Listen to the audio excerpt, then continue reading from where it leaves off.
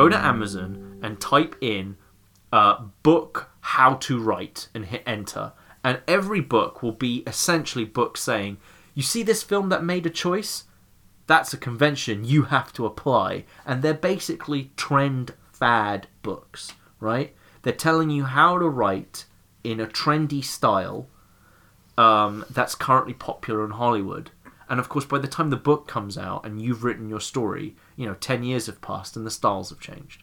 You see it all the time, like Save the Cat is one of those things. Like, how do you write a book where you have to make your protagonist seem empathetic? It's like, yeah, fine, that might have been interesting until long-form television came out and everyone's favourite person is a drug-dealing meth chemist, right? And like now, it's not about saving the cat, it's about letting the girl die in her vomit.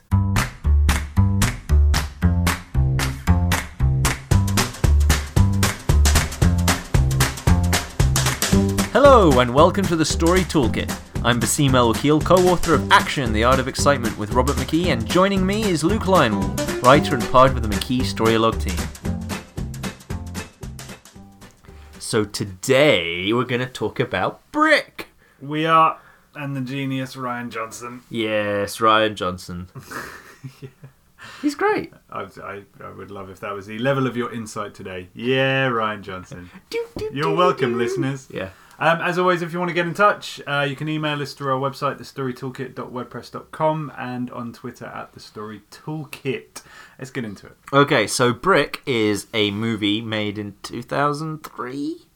2002, 2003, something like that. I think it's Rian Johnson's first proper film. Rian Johnson, of course, is very famous for either destroying or saving Star Wars, depending on your opinion. Our opinion is that he saved Star Wars because we loved The Last Jedi. But hail Rian Johnson, but Emperor of Star Wars. This is why Rian. I think he's excellent. But Rian Johnson, he was known to people before Last Jedi for Looper, and before that he did The Brothers Bloom, and before that he did Brick, and Brick kind of put him on the map because it was so original. My favourite Rian Johnson story is Vince Gilligan talking about Rian Johnson. Yeah, because he did episodes of Breaking Bad. What was this? What's the story? I'll give you a quick version. Vince Gilligan talks about watching an episode of Columbo, right? Seeing the way the intro was shot, this car coming in a parking garage, right, and being just blown away. And then he sees the credits come up, and it says directed by Steven Spielberg, and he's like, "Oh wow!" He said when he saw the dailies from the Rian Johnson episode, he felt the same way about them that he did about the episode of Columbo. Wow. Yeah. Oh. Yeah, well, he directed Ozymandias. That was one of the episodes. He did, yeah. Yeah, which is, of course, the huge episode of Breaking Bad. But you can see... Yeah. So I was conscious of that. So I've seen Brick a couple of times. Yeah. And when I rewatched it for the podcast, I was looking at the shots in a different way because I knew the story fairly well.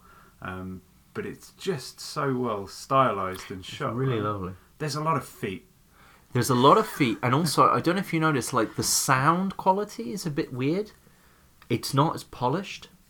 You can hear the space. Yes. Right. And the lighting is much more obviously like whatever happened to be in the room is kind of lighting the place. And do you know what I mean? It doesn't look cheap, but it looks really sort of raw. Yeah, and I love that. I love that.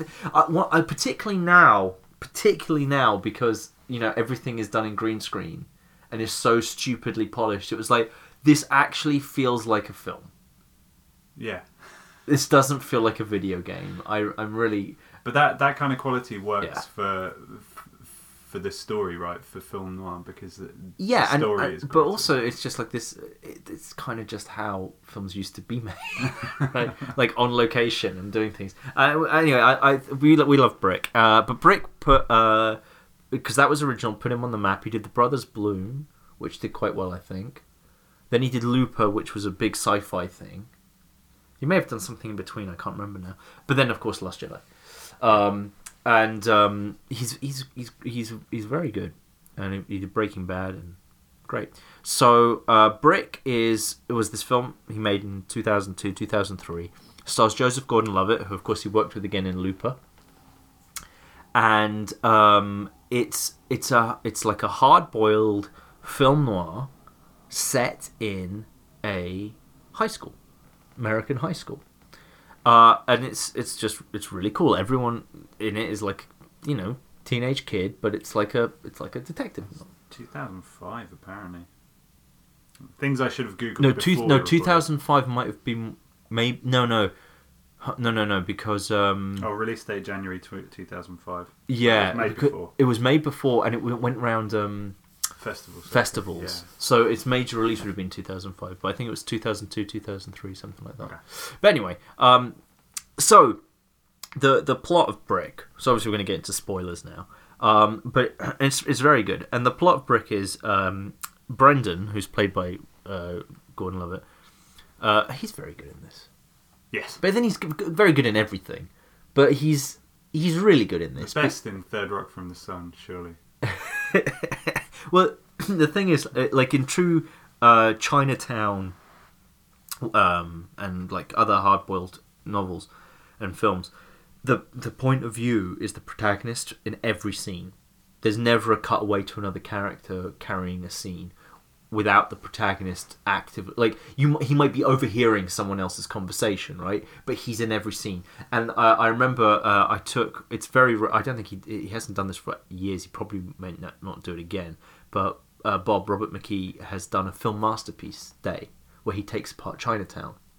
And one of the points he made in Chinatown that I really liked was he goes, it's really hard to do a story where every scene is from the protagonist's point of view. Because how do you get information to the audience?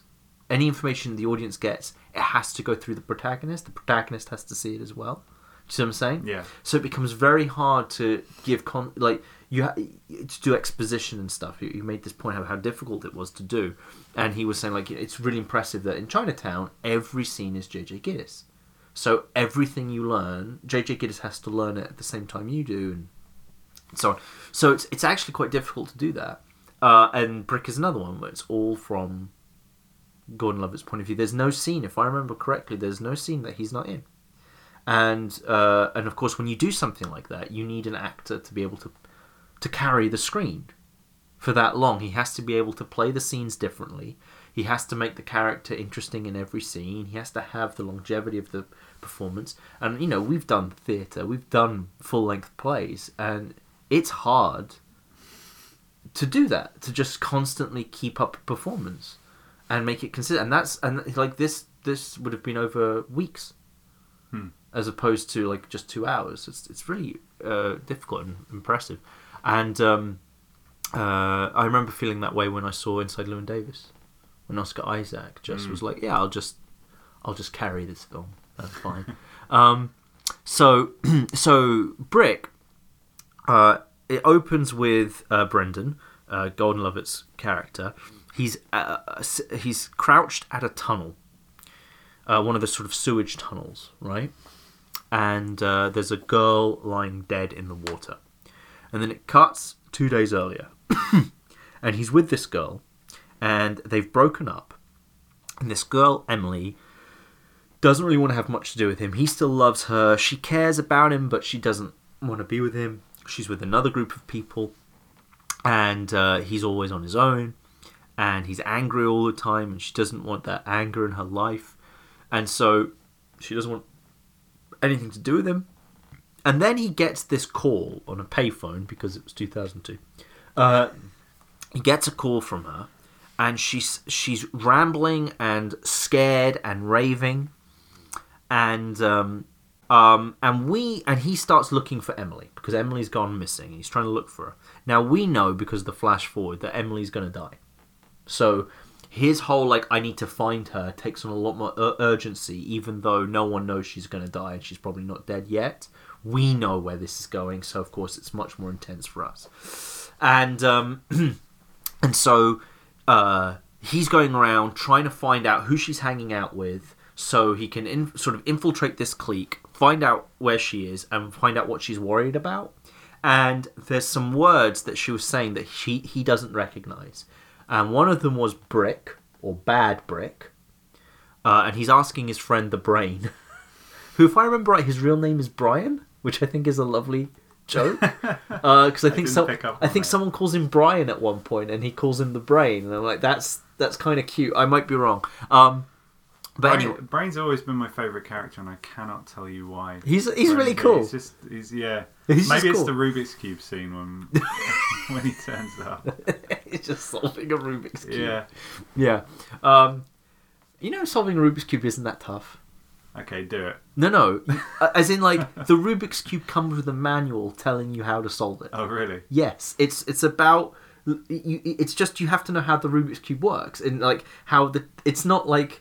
it's a specific... This is why you have those people who can look at a cube, study it for like 10 seconds, then solve it one-handed, because it's just a matter of like the mechanisms of how it works. It's not meant to be... It's just this funny icon of like, if you can solve a Rubik's Cube, you're a genius. But actually it's like, it comes with a manual. It's a kid's toy. The Rubik's Cube is also responsible for one of my favourite sight gags in Anchorman, where the editor is sat there at his desk. He's got a solved 4-panel Rubik's Cube on his desk. Well, Anchorman, of course, has a character named Brick. How's that for a segue? Okay. So back to Brick. Not the character. So he's talking to the Brain, and he's trying to ask the Brain, like, what could these 4 words mean? And so Brick is one of them. Bad Brick. The other one is Tug, who he thinks might be a drink, because vodka and milk. And that's what Tug might be. Frisco, and he remembers there was a kid called Frisco. And the last one was Pin, who he thinks might be referencing the Pin, i.e. the Kingpin, the guy behind all the drugs. He's really old, he says, like 26. Right? So he's got these words, he's trying to crack what's going on, and if at that point he goes, there's another guy, a stoner called Dode, who Emily has hung out with, and he goes to Dode.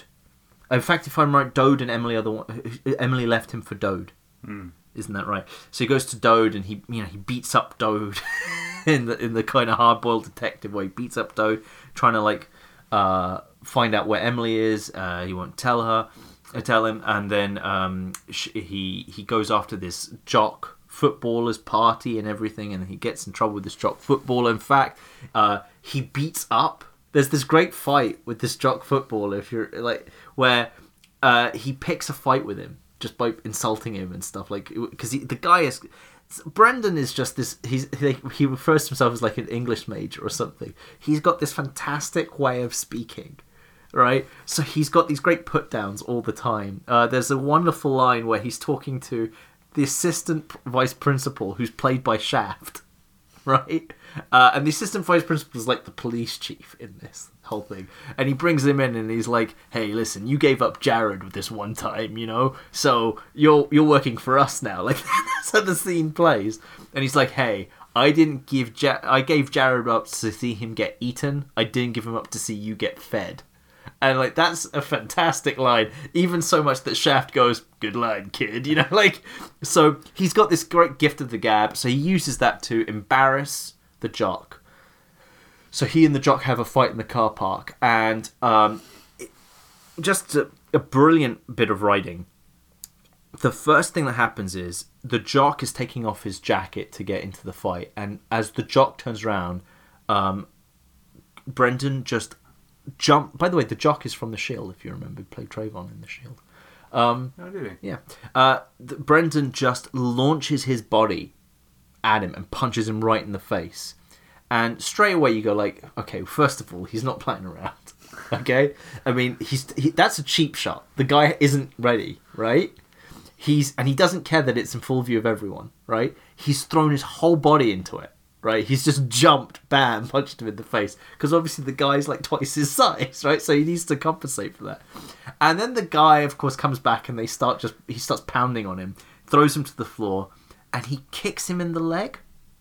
And then the guy hits him like that, and he kicks him in the leg again. And you're like, he's really smart. He's thinking this through. Like, he's actually thinking as he's fighting how he's going to beat him. And he kicks him, and then the guy beats him like that, and he thinks he's won.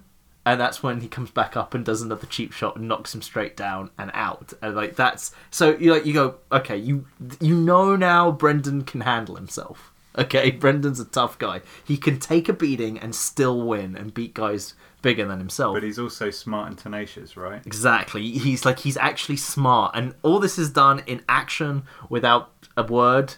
But you know he's smart. He's really ingenious. So anyway. And he's vicious. He's vicious.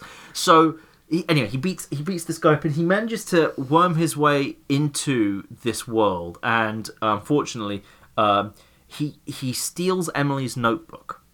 Right? He manages to get a hold of a notebook, and he's trying to work out what's in this notebook. And one of the things that's in there is this little ripped piece of paper that has like an A on it with midnight. Okay. And he's trying to work out what this thing means. And he asks the brain, and the brain says, well, this symbol is probably a meeting place. So the symbol could either represent something or be completely random, but whatever it is, this symbol is telling them meet at this place at midnight, so everyone in the group would know what this is, but people who aren't part of the clique wouldn't know what this place is. And so Brendan is trying to work this out. He goes up to a woman inside this group that he doesn't trust at all because she's playing the jock that he beat up. So he beat up the jock to get her attention, and she's playing the jock, so he can't trust her because she's too smart to trust. But he kind of wants to trust her because I think he likes her in some way. So he's trying to sort of navigate this whole thing, and he's trying to solve this whole mystery. He wants to see the pin. He meets Tug. Tug is a guy. Tug beats the crap out of him. This is great. Like, if Tug can beat the crap out of him, then you know Tug's quite a tough guy. He's looking in the notebook, and then a guy comes chasing after him with a knife because he goes to Tug, and he's like, Tug, I want to meet the pin. He meets the pin. He makes an offer with the pin. He says to the pin, and the pin, by the way, is he's living in his mum's basement.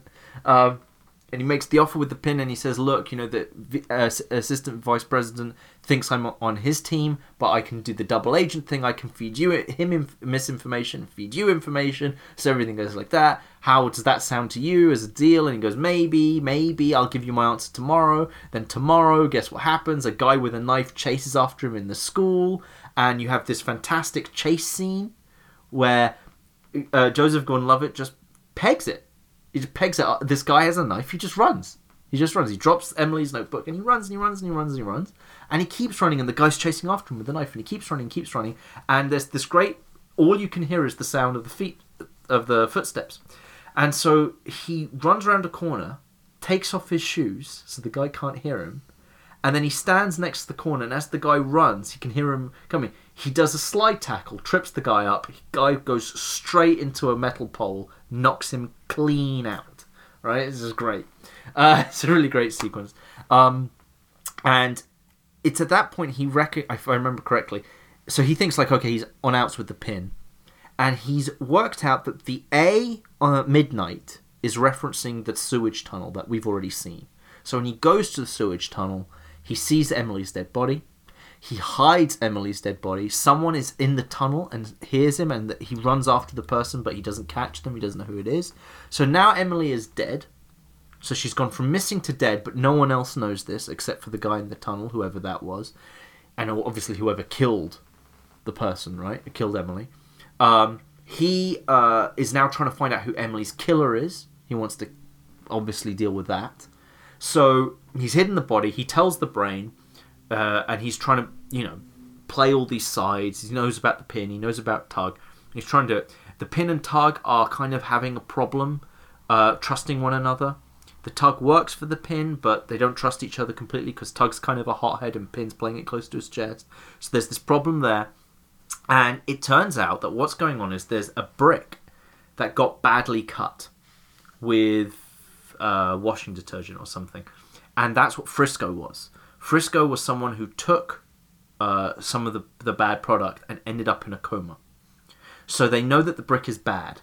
And so there's this whole problem of trust in the organisation over who stole the brick, who cut it badly, so they could sell more of the brick. Because that was the whole point. You take the brick, you cut it, you take some of the heroin, which is what the brick is, a brick of heroin. You take some of the heroin to sell for yourself, but you cut it with something else so it looks like you never took anything. So what's going on with that? So he's trying to work this out. The woman that is also part of the organisation, he's confiding in her, telling what his plans are and everything. And then Dode goes up to Joseph Gordon-Levitt and says, I know you killed Emily. And I know why. Because you couldn't handle the fact that she was having my baby. And Brendan's just like floored at this idea that Emily was even pregnant. And now Dode is after him. So this is a problem. So then we have this meet-up where Dode is going to tell the Pin and Tug who killed Emily. So they meet at the tunnel. Dode is there. Tug is there. The Pin is there. Brendan is there. And Dode is going to tell them who did it. And Brendan's like, you can't trust him. He's a stoner. He doesn't know what he's doing. And Dode's like, no, you got to hear this because the guy's close to you, really close. And that's when Tug runs up to Dode, punches him, pulls out a gun and blows Dode's head off. And that's when you realise that Tug killed Emily, not Dode. Not it wasn't, obviously we knew it wasn't Brendan, but we know now Dode thought it was Brendan, but it turns out it was Tug. So this is a problem because now the Pin and the Tug are kind of having this whole issue because now he's implicated in a murder.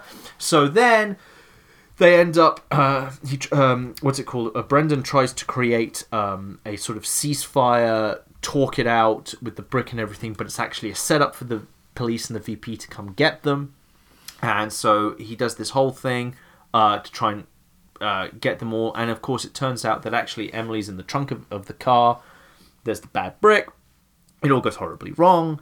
Everyone gets arrested. Brendan just escapes with his life from this whole thing because the brick is missing, so that destroys the deal. Emily's body's in the car, in Tug's car trunk, which of course exposes that. So they all get arrested. He runs away, and Brendan then confronts this woman who I mentioned earlier because he realizes that the woman played him, and what she did is she set up the slaughter, this big thing at the end. She set the whole thing up because she's the one who stole the brick.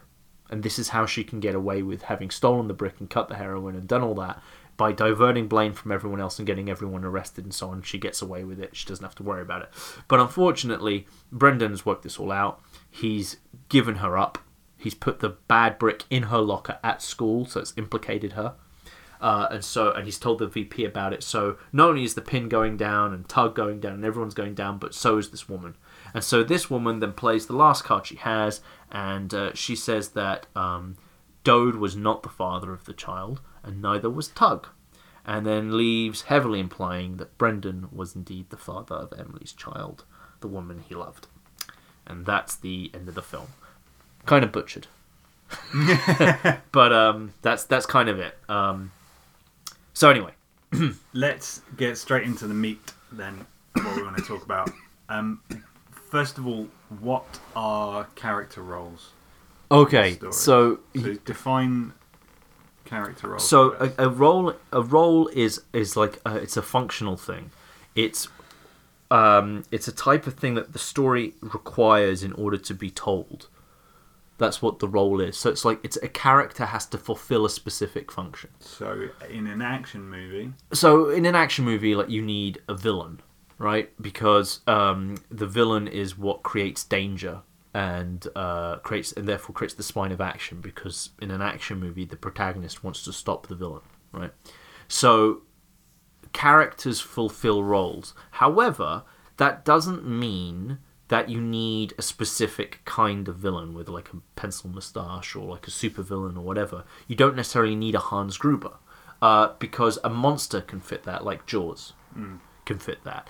But also, in fact, because the villain doesn't necessarily need to make choices, you can have the environment do it. So you can have tornadoes and things. But it's a specific role that characters fill, and in some cases you can have environments or whatever fill the role. but characters specifically, they make choices, right? So characters have roles. In love stories, you need, the two lovers, for example.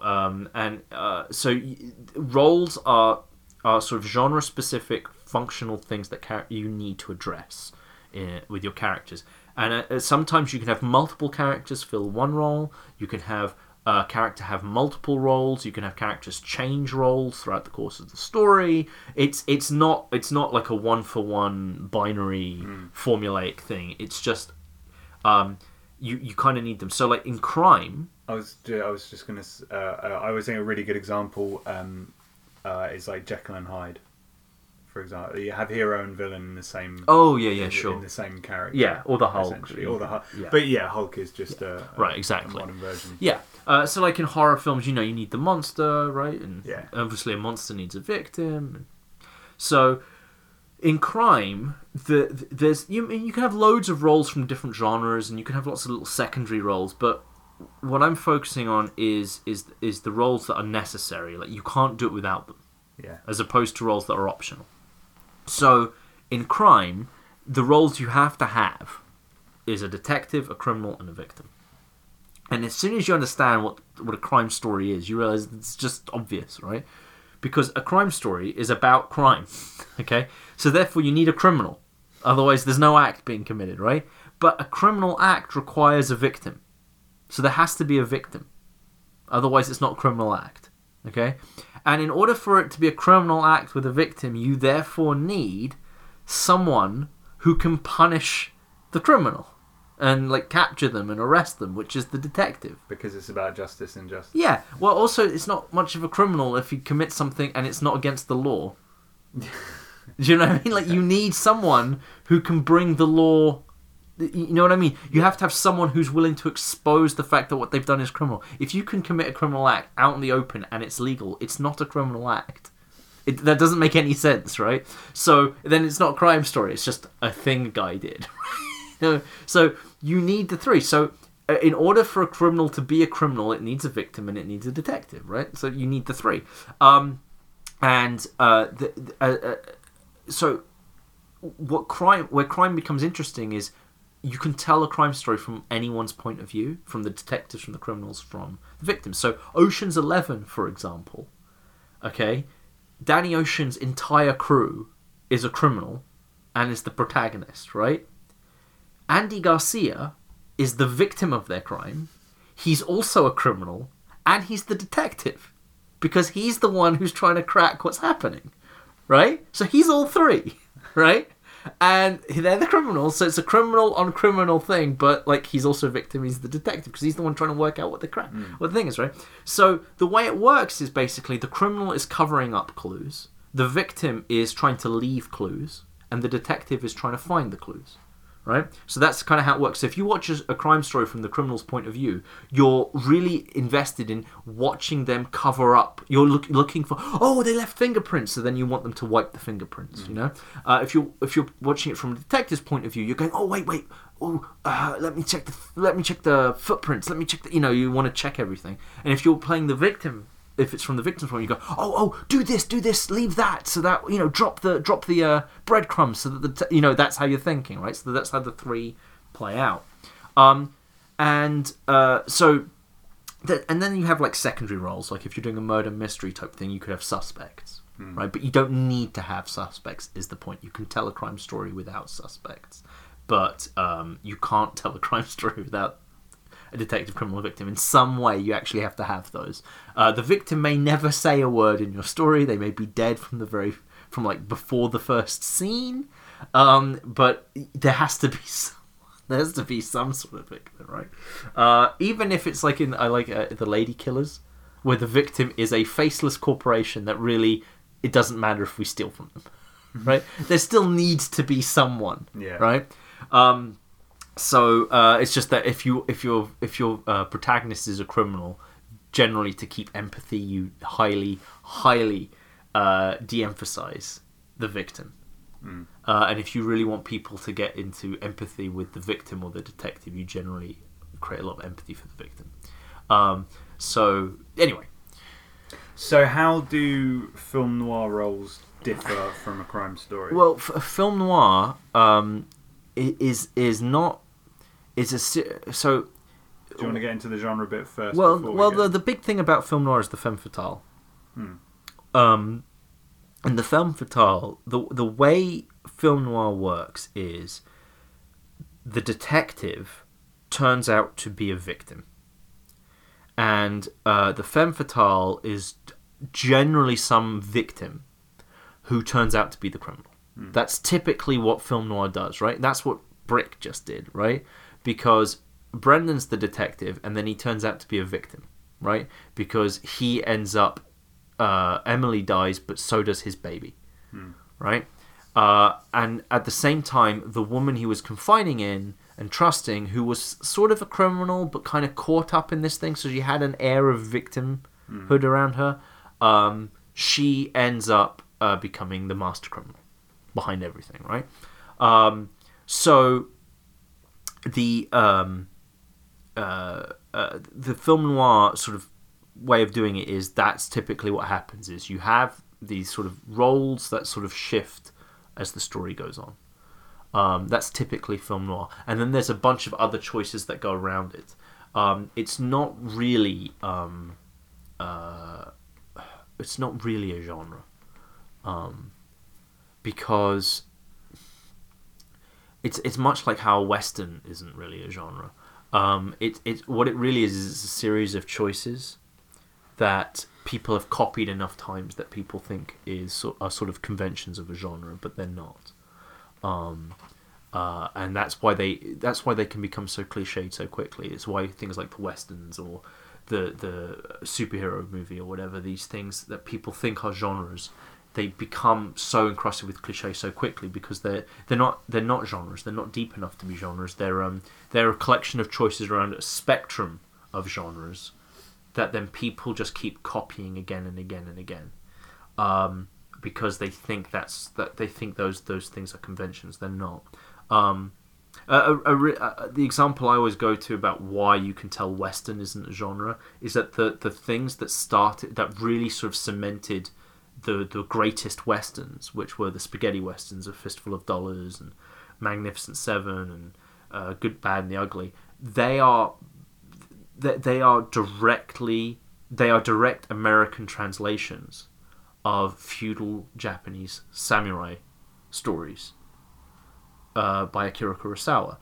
In fact, the time, if I'm right, Yojimbo, the time frame that Yojimbo takes place in, the century, is the exact same one as A Fistful of Dollars. Because remember, he has a gun in Yojimbo. He brandishes a gun. So that's the big thing, that one of the villains has a gun.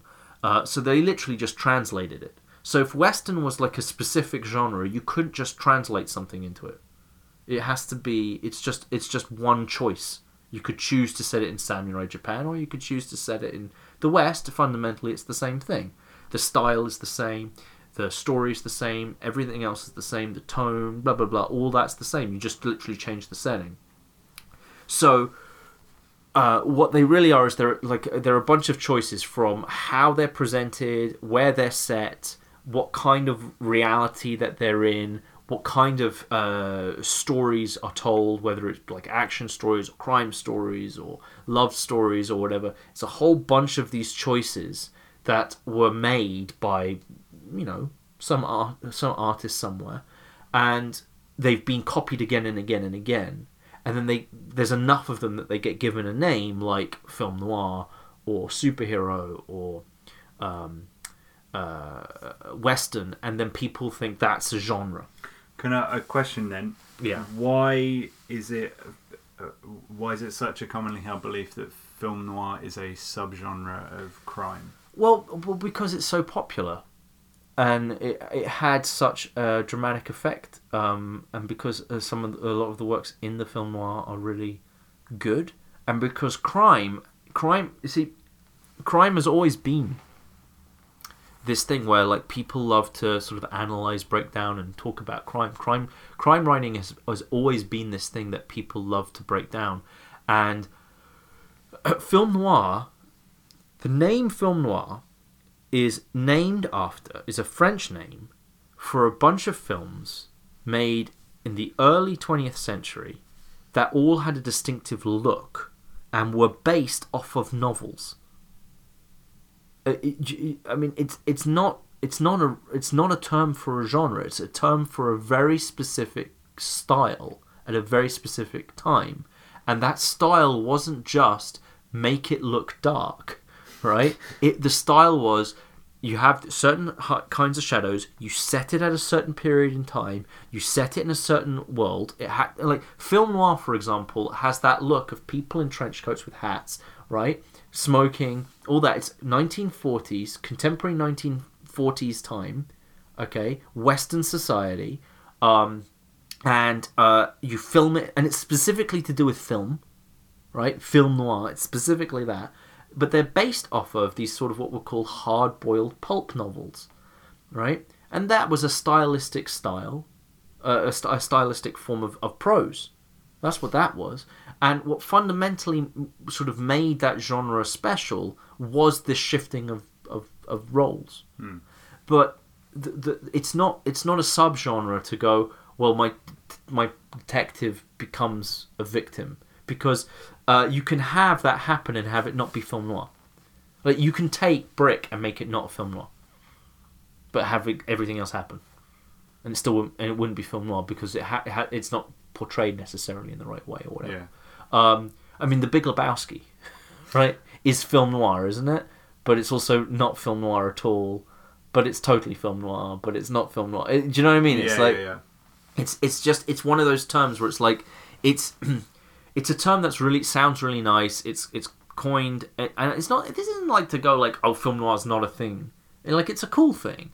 It's just I don't think it's helpful to call it a genre, because I think it confuses choice with convention, which is different. And that's really the crux of what we wanted to get at today. And it's important to address that, because otherwise it's impossible to learn something from it. Yeah. Like you say, if you treat it as a genre on its own, then that's how you end up with so many cliches. Right, because a cliche is not a convention. A cliche is about execution. It's when you do a convention the same way. It's when you make a choice that someone else made and you do it the same way. That's cliche, right? But conventions aren't. Conventions, once you realize what a convention is, you realize they're never cliches, because conventions are tied to purpose. So to call a convention a cliche is simply insane, because that's like saying, well, it's a cliche to tell a story about crimes. Well, it's like, what? That makes no sense. It's a cliche to use words in a novel. Like, what are you talking about? It's like you use the words for the function. There has to have been an artist at some point in history that has used that sentence. Yeah, but they're forgotten. But anyway, the point is like, so when someone makes a choice, like they want their detective to become a victim, for example, there's nothing requiring you to do this. There's no reason that you have to do this other than you want to tell that story, okay? In which case, the crime genre is not compelling you. There's nothing about the crime genre that's saying to you, and your characters must change roles. There's nothing about that. The only way that could be the case is like if you're doing a murder mystery, which, by the way, is also not a subgenre, right? For the same reasons. Is you might have a character that's a victim that turns out to be the criminal. Do you know what I mean? Like, he's the you see? But, you know, so you don't have to have characters shift roles in crime. That's not something that's required. So if you want to do that, that's your choice. And so if it's your choice, then you have to think about how you're going to do it in a way that people haven't seen or won't expect or whatever. You have to do it in an original way. That's what is making it a choice. So a convention doesn't limit your choices. A convention is there to get you to tell the story you want to tell. So, for example, a convention of crime, okay, is a crime is committed, right? That's a convention. Because if a crime isn't committed, then there's no crime story. There's no injustice, and so justice can't be served, by definition, right? So a crime has to be committed is a convention of the crime story. But at no point does a crime have to be committed in the opening scene, in the first hour, in the first, if you're doing a long-form television series, in the first 10 episodes, right? You can commit the crime whenever you want. You can commit multiple crimes, etc., etc., etc., right? And also, what kind of crime? How is it committed? Who committed it? Why they committed it? Etc., etc. All this is different, right? A typical thing, for example, of film noir is that the crime committed is really simple, but the motives are really complex. Whereas in Agatha Christie, the crime is really complex, but the motive is really simple. Okay? Crime is committed. Where the complexity lies, up to you. It can go either way. If you're telling a long enough story, it can go from complex to simple to complex, blah, blah, blah, blah, right? So the convention is you have to tell a crime, you have to have a crime happen so you can have justice be served. That or not be served in the end. So either injustice triumphs or justice. Your story is about justice, right? So you have to have the crime in order to unbalance that thing. That's the convention. But the choice is up to you, and so therefore, if you pick the same thing everyone else did, it's a cliche, right? I just want to go back to two choices that Rian Johnson made, which I think are quite interesting. Yeah. I want to ask you about them. First of all, why do you think he opens Brick with the inciting incident and then flashback? I don't know. It's always something I found quite interesting about Brick, because it's an unusual... Like, you often start at, say, the penultimate act climax, or even at the very, very end, and then flash back to the beginning. Right. Fight Club does it. Why does the flash forward? Why is the flash forward so recent? Yeah. That's interesting, because like film noirs and stuff, they do have flash forwards quite. Dramatic irony. See, I mentioned about murder mystery not being a genre. Mystery is just a relationship the audience has with exposition. I.e., you don't know as much as the characters. Suspense is you know the same. Dramatic irony is you know more. Yeah. Okay? So, Brick is a murder mystery, but you have dramatic irony. You see what I'm saying? Yeah. It's not... you don't know everything, but you know more than the characters for some of the story. So, murder mystery isn't really... for the same reasons as film. Anyway, so why open it like that? I don't know. My feeling is by opening it like that, you know she ends up dead. So when he goes looking for her, the problem is the film is set in a high school. It can seem really trivial. You open it with a murder, you know this is serious. So as he is going breakneck looking for her in a really bizarre way, if you stop and think about it, I remember when I was watching it, I was thinking like, he's really intense about finding her, but you're okay with that because you know she ends up dead. Yeah. So his paranoia and intensity you empathize with because you know he's right. But if it didn't have that, you'd be like, why is this kid so intense about this? So what? A kid goes missing.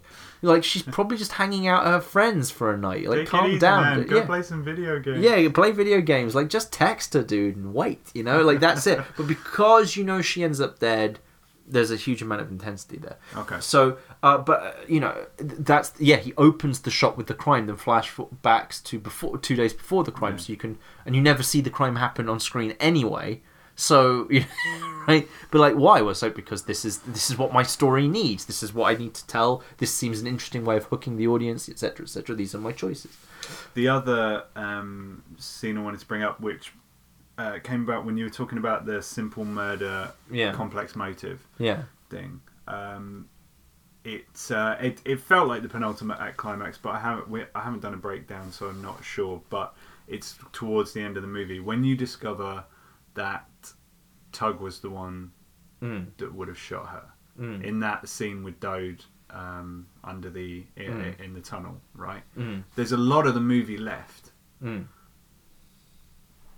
It's a simple murder. Like, you now know who did it. Okay. Yeah, that's cool. We know who did it. but we are nowhere near to discovering the complex motive behind it. Yeah, we still don't really understand and in fact, you don't really understand the motives behind anything until the very last scene. No, I guess what I'm getting at with with kind of mentioning that scene is, it's that normally you discover the identity of a killer in a crime story closer to the end or at the very end, but this is actually a clean 20 minutes, half an hour before the end, maybe. Well, it depends. You see, it's about emphasis and focusing. Yeah. So if you want to focus people on motivations of why they did it, they kind of need to know who did it beforehand, right? otherwise they don't know who's got the motivations that you're ascribing.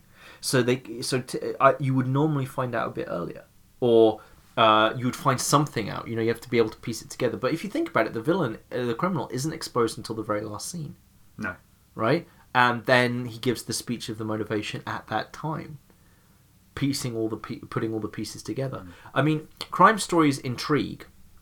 That's just naturally how they work, because you're talking about justice, so the audience inherently wants to kind of like put the clues together back and forth. That's what crime stories do, as opposed to, say, social dramas, which don't do that with justice. They talk about why justice isn't in society and how we can get it. But crime stories are much more about how you solve crimes and how you get away with crime, right? And so they intrigue, and so you can't just constantly intrigue the audience. You have to be able to kind of focus that. And so if you want people to focus on the motivations of crime, you have to make the crime simple.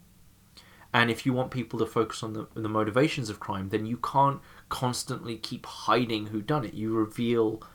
You have to reveal, like, okay, that person's a bit responsible, and then that person's a bit responsible, and so the murders are simple, and who you're following is simple. There isn't a panoply of people to pick from, and all that stuff. There isn't a complex, like, because the brick world is tiny, isn't it? It's tiny, but so's an Agatha Christie. It's often like 5 people, and that's it in one house, right? But in Agatha Christie, you're sitting there playing the timeline in your head, like in Death on the Nile. There's this wonderful thing in Death on the Nile where you're sitting there.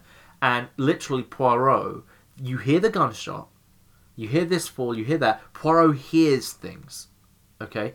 He has to work out who done it based on the sounds, and everyone is accounted for at certain points on the boat. So how long does it take for you to get from this point on the boat to the other point of the boat, right? In fact, Columbo had a similar story as well, set on a boat. So you're working out the timeline, okay? Your focus is on the logistics of how they did this crime, right?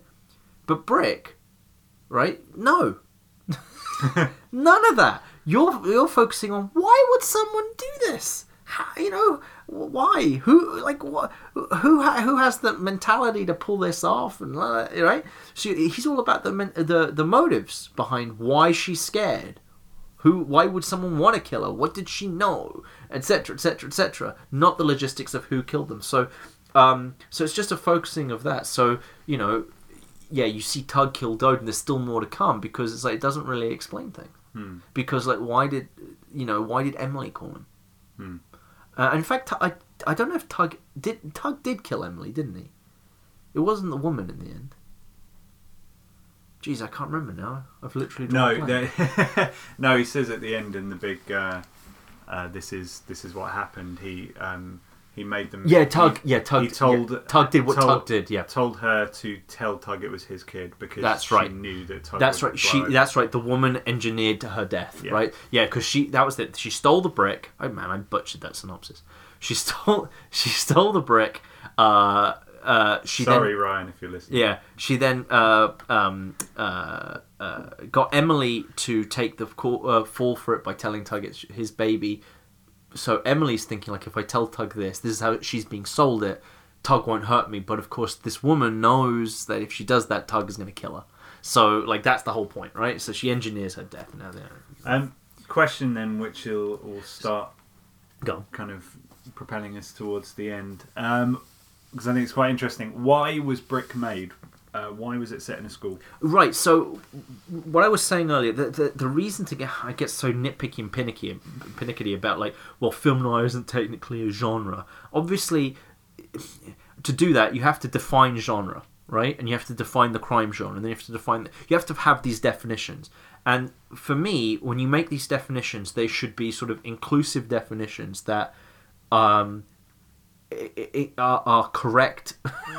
like like they have these sort of kind of first principles, bare bones, make sense. And the reason is so you can tell the difference between cliche and convention. Because if you can tell the difference between those, you can make choices. And if you make choices, you make original work instead of derivative work, right? And if you, seriously, if you want to understand why that's important, go to Amazon and type in book how to write and hit enter. And every book will be essentially books saying, you see this film that made a choice? That's a convention you have to apply. And they're basically trend fad books, right? They're telling you how to write in a trendy style that's currently popular in Hollywood. And of course, by the time the book comes out and you've written your story, 10 years have passed and the styles have changed, right? So all those books on like how to write westerns, like they don't apply anymore, right? So you see it all the time. Like Save the Cat is one of those things. Like how do you write a book where you have to make your protagonist seem empathetic? It's like, yeah, fine, that might have been interesting until long form television came out and everyone's favorite person is a drug dealing meth chemist, right? And like now it's not about saving the cat; it's about letting the girl die in her vomit, which is not as lovely a title, right? So right, okay, so.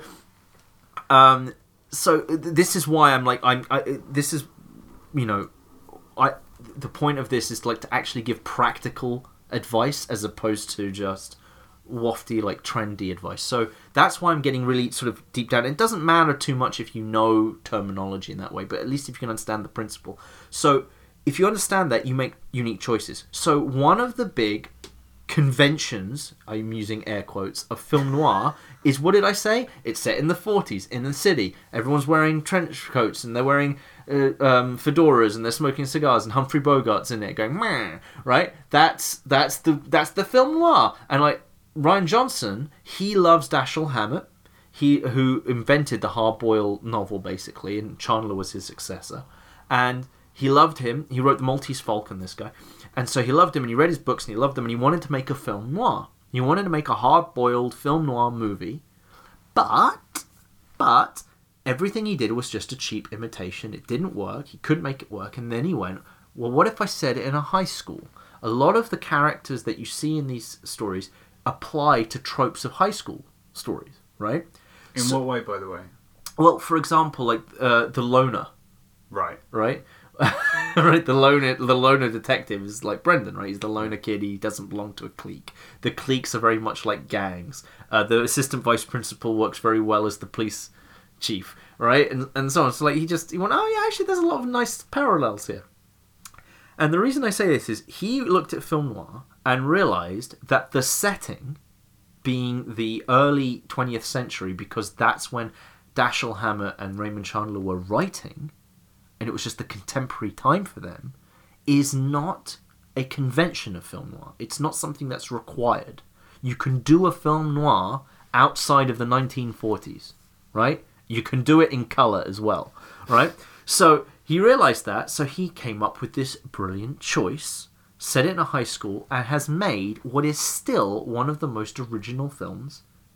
Like, it's still, to this day, if you go like, hey, Brick, it's a film... It's like, what is it? It's a high school film noir. And you watch it, and people today will just go, "This is weird. Like you've never seen this," and it's true. And it doesn't really play up the fact that it's set in a high school for laughs. There's like one gag with the apple juice, and the mother, the pin's mother. Oh yeah. That's the one gag in the film. Other than that, there just isn't any, right? And it just plays it straight, and it's like it's really fresh and original. Film noir stuff. And one of the beautiful things that came out of it, Rian Johnson explained, was it's not anything like a real teen movie, but it feels more like a teen movie than other teen movies do, because other teen movies are always about the coming of age, they're always temporary and transitory, and he went, but when you're a teenager, that's not how school feels.